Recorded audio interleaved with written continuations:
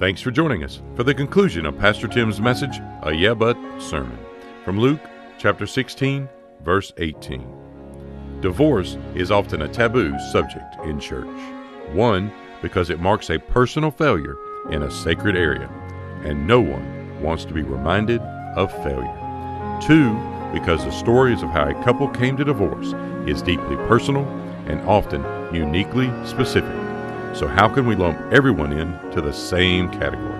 Yet, Jesus doesn't divert from difficult topics. He addresses it in a straightforward manner. Here's Pastor Tim. My first question concerns the question of disillusion. We want to ask about disillusion. We want to ask questions like, what is it that dissolves marriage? If the promises are broken, if the vows are no longer there,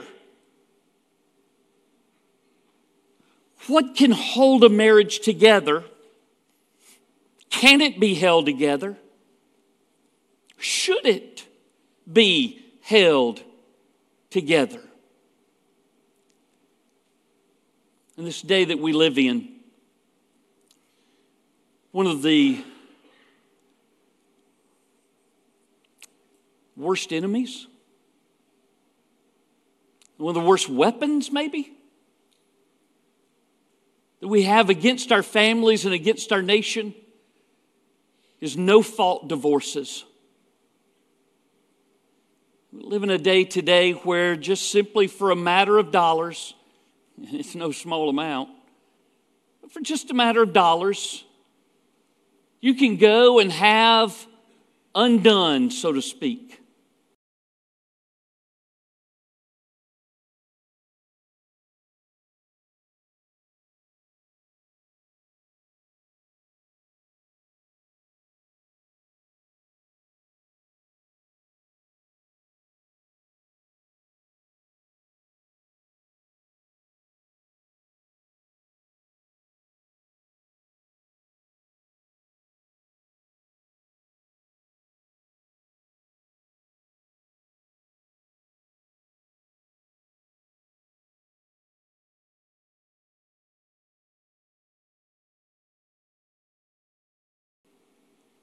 That marriage contract, I'm trying to be careful with my words, because the disillusion of a marriage covenant really only comes one way. Now, I know you can go get a no-fault divorce, or you can go through the older channels. In the state of Georgia, or the state of Alabama, or whatever state that you're in, declare that marriage over, dissolved. But when I begin to look through the scriptures, when I begin to look through Luke, and when I begin to look through Malachi, I don't see that God views it the same way the governor does. I don't see that our Bible says it exactly the way that our Constitution does. You see, when God hears your vows and you make that covenant before the Lord, no matter what you put down as your reason for divorce, is not a good enough reason in the sight of God. You say, well, Tim, doesn't the Bible say that it's okay? All right, we're going to come back to Malachi again. I hope you used all your fingers today to hold your place. Hold your place here too. Let's go to Matthew chapter 19. Matthew chapter 19. The Pharisees are dealing with Jesus concerning this very same issue. And they're asking the very same question that we're asking. When does the marriage dissolve? What dissolves it? And so if you're there in Matthew chapter 19 and you look at verse number 3, you find that the Pharisees are the first to speak. The Pharisees come to Jesus. Don't miss this. They're testing him. They're testing him. They're trying to trap him in his words. For some of you who listen to this, these are genuine questions that you have. This is not a genuine question for the Pharisees. It's not a question that they're looking for an answer to. It's a question that they're looking for a trap. Okay? So they're testing him, but they say to him, is it lawful for a man to divorce his wife for just any reason? Your translation may say, for any just reason. And boy, that's two separate questions, isn't it? But in reality, the word just isn't in there at all. Is it lawful for a man to divorce his wife for any reason? Listen to Jesus' answer. He answered and said to them, have you not read that he who made them at the beginning made them male and female? He's going back to the origin, just like we did. He wants them to lay the foundation that's proper. This is the origin of marriage. God made them male and female and said to them, for this reason a man shall leave his father and mother and be joined to his wife, and the two shall become one flesh. So then, they are no longer two, but one flesh. Therefore, what God has joined together, let not man separate. You would think that that was the end of the question. That Jesus had simply shut down their trap. But there's another layer. There's another lever to pull. And it's what they do in verse number 7. So they said to him, why then did Moses command to give a certificate of divorce and to put her away? Moses did say that. Moses did allow that. Now, you're going to see a little bit of a difference in just a moment about what Jesus says. Jesus is going to say that Moses permitted it. They said Moses commanded it. Listen, if Moses commanded it, then no marriage is safe. No marriage lasts. You are commanded to give the writ of divorce. It's not a commandment, but it was a permission. It's a permission that many of them struggled with, including Jesus' own earthly parents. You remember when Joseph got the word that Mary was pregnant? There's one thing he knew. He knew who the daddy wasn't, right? And the Bible says that he thought about giving her this same writ of divorce that the Pharisees are talking about in this word, and put her away quietly, silently, so that there is no condemnation that's going to come back to him. That's the way people want it, don't they? I just want to sign a paper. I want it to just all go away. If that's something that you contemplate today, would you hear from the lives of so many others who've been all the way through that door? It doesn't go away, does it? There's a part of you that's become a part of that. You never really get away. You think it's the doorway or the pathway to freedom. And it's one more loophole that seems to catch you every time you turn around. All right? Didn't Moses say? They're asking Jesus this question. Didn't Moses say it was okay? You just give them the divorce and let them go? Jesus said this, Moses, because of the hardness of your hearts. That's the key, isn't it? The key is the idea that this is a hard-hearted decision. This is a decision sometimes that becomes wrapped only in the idea of happiness. The only way that I can be happy is to get out of where I am. I find that happiness to be so elusive. But it is the pursuit that becomes problematic. If we would be far more concerned about holiness than happiness, we would be a whole lot holier and a whole lot happier. Jesus said it's because of the hardness of your hearts. Moses permitted you to divorce your wives. But look at this.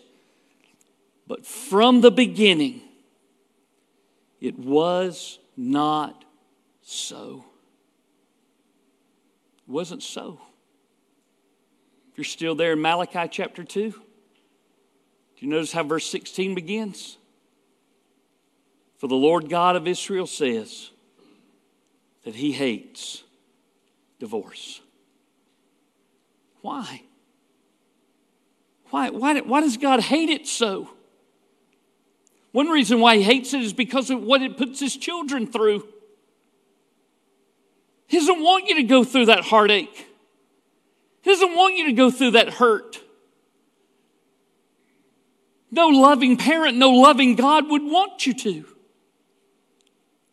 But think about this for just a moment. When Jesus was ready to describe what the relationship with Him is like, when Paul describes this relationship between Christ and His church, what picture does he use? He uses marriage.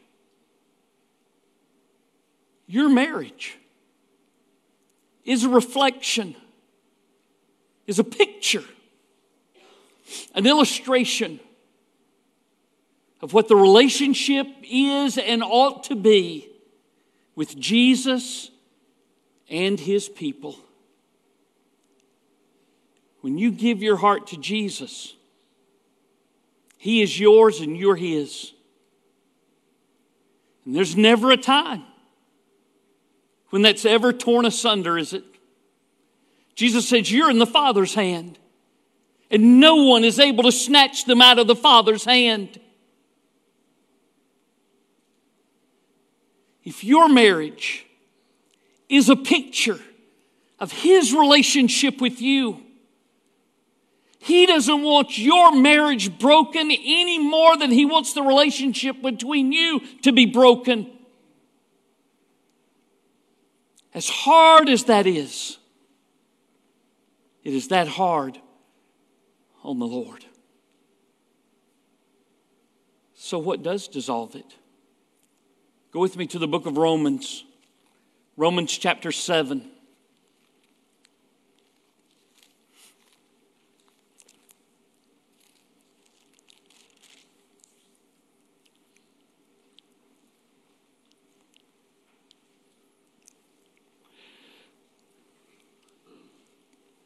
Whoops. I guess if I got to Romans chapter 7, I could read it easier. Romans chapter 7. Let's begin in verse number 2. For the woman who has a husband is bound by the law to her husband as long as he lives. But if the husband dies, she is released from the law of her husband. So then, if while her husband lives, she marries another man, she will be called an adulteress. That's what Jesus was saying in Luke 16. But if her husband dies, she is free from the law, so that she is no adulteress, though she has married another man. What did you say in those vows? You probably said something about sickness and health. You probably said something about richer or poorer. You probably said something about the circumstances that you might go through. And you made those vows regardless of what circumstances might come. And in all likelihood, you finished it by saying, "Till death do us part." That's the goal. That's the ideal, isn't it? If there's something that God wants for you out of your marriage, it's that you would honor Him and that you would exalt Him, that you would live as He would have you to live.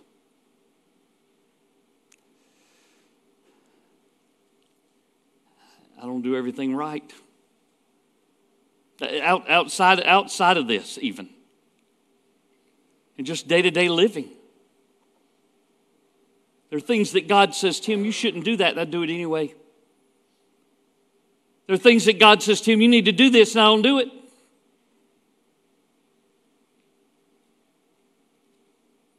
It's as much a sin, as much a hurtful thing towards God than anything that we've even talked about today.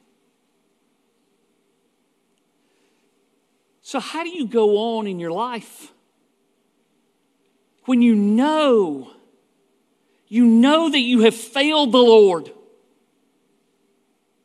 What do? You know what you do. You genuinely say that you're sorry. You know it. I mean, you acknowledge it. You recognize that what you have done is wrong. And you ask for forgiveness. And you're restored and reinstated. And you move forward.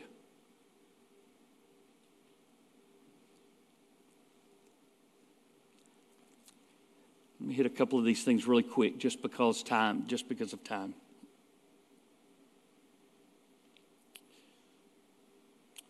Sometimes in Baptist churches,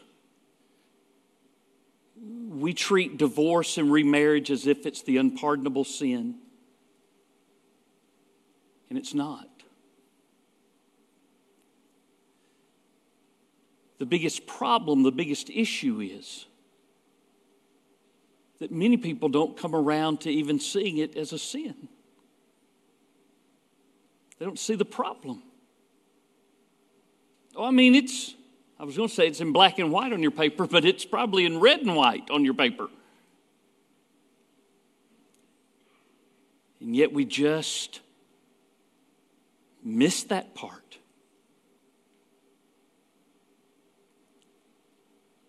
It's hard to be right if you don't start right,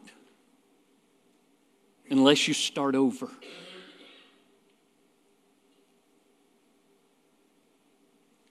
So you come to a point of saying, "God, I can't unring a bell. I can't go back and undo what I've done.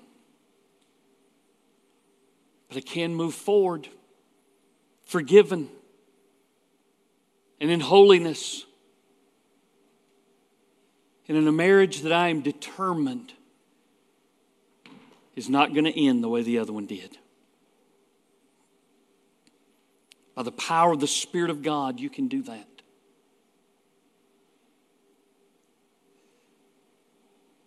Let me talk to those of you who aren't at that point yet. Maybe you're young in your marriage. Maybe it's just a trying time in marriage. Take the D word off the table. Go back to your vows. I guarantee you that if you will begin to treat her, men, like you said that you were going to, things would look a whole lot different at home. Ladies, if you go back to those vows and you begin to live under them, things are a whole lot different at home. There's nothing so broken that God can't fix.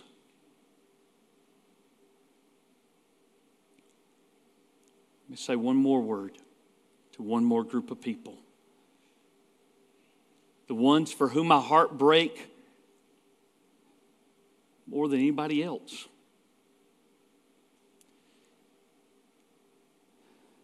It's the children of those whose parents are divorced. The idea that a young boy and a young girl gets about who God is comes first from their dad. If their dad is absent, guess what they begin to believe about God? If their dad breaks his promises, guess what they begin to believe about God? If they can't count on their dad anymore, guess what they begin to believe about God?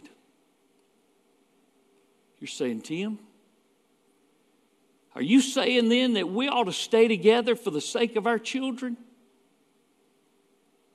Yes. Yes, that's exactly what I'm saying. And I'm saying it because that's what I think. You still there in Malachi? You still got all your fingers full of Bible verses? Flip back to that one for a moment.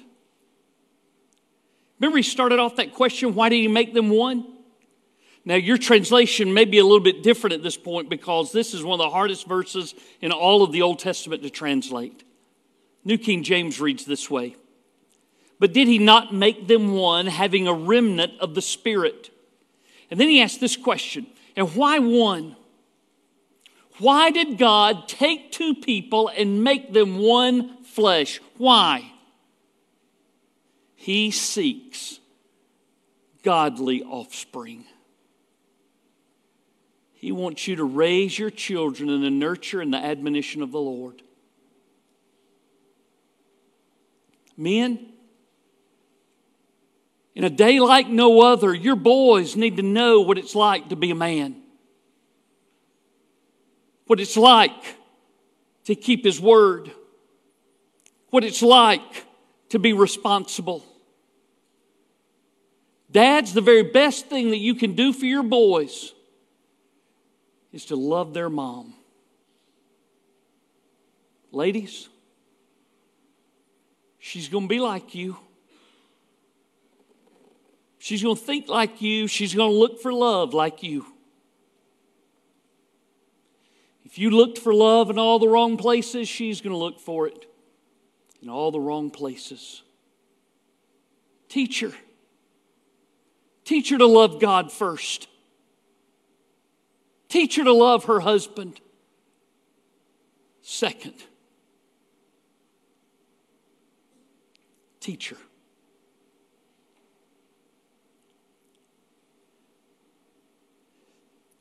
If you are in a situation where there is abuse, let me say this to you clearly today. Get out. Get out.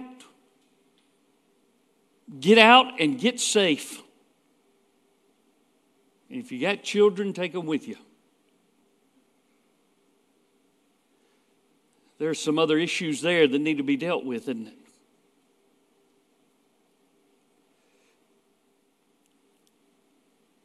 A church is only as strong as its families.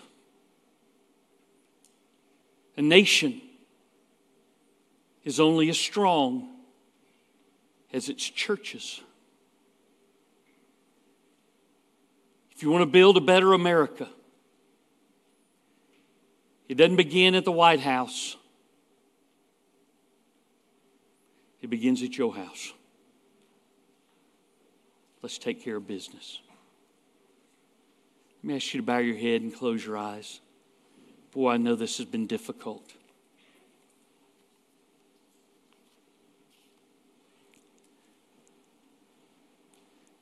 Would you simply take time to interact with the Lord?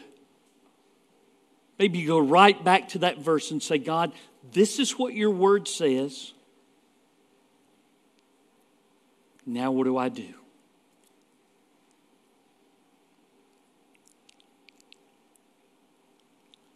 if the whole thing is built on your relationship with Christ, there's some of you that need to begin a relationship with Christ. Who need to give your hearts to Jesus.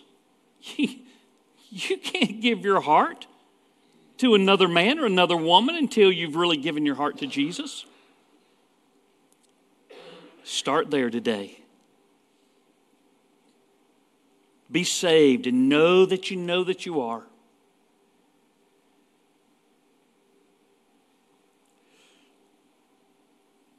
Maybe you're one of those who are so blessed in here today. Your relationship with the Lord is good and intact. Your relationship at home is good and intact with your spouse and with your children, with your grandchildren.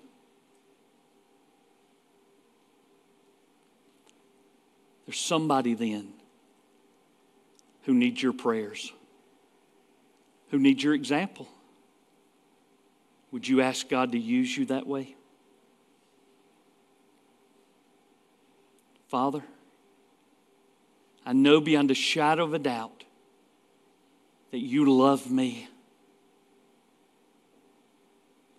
That you love every person that's in this room.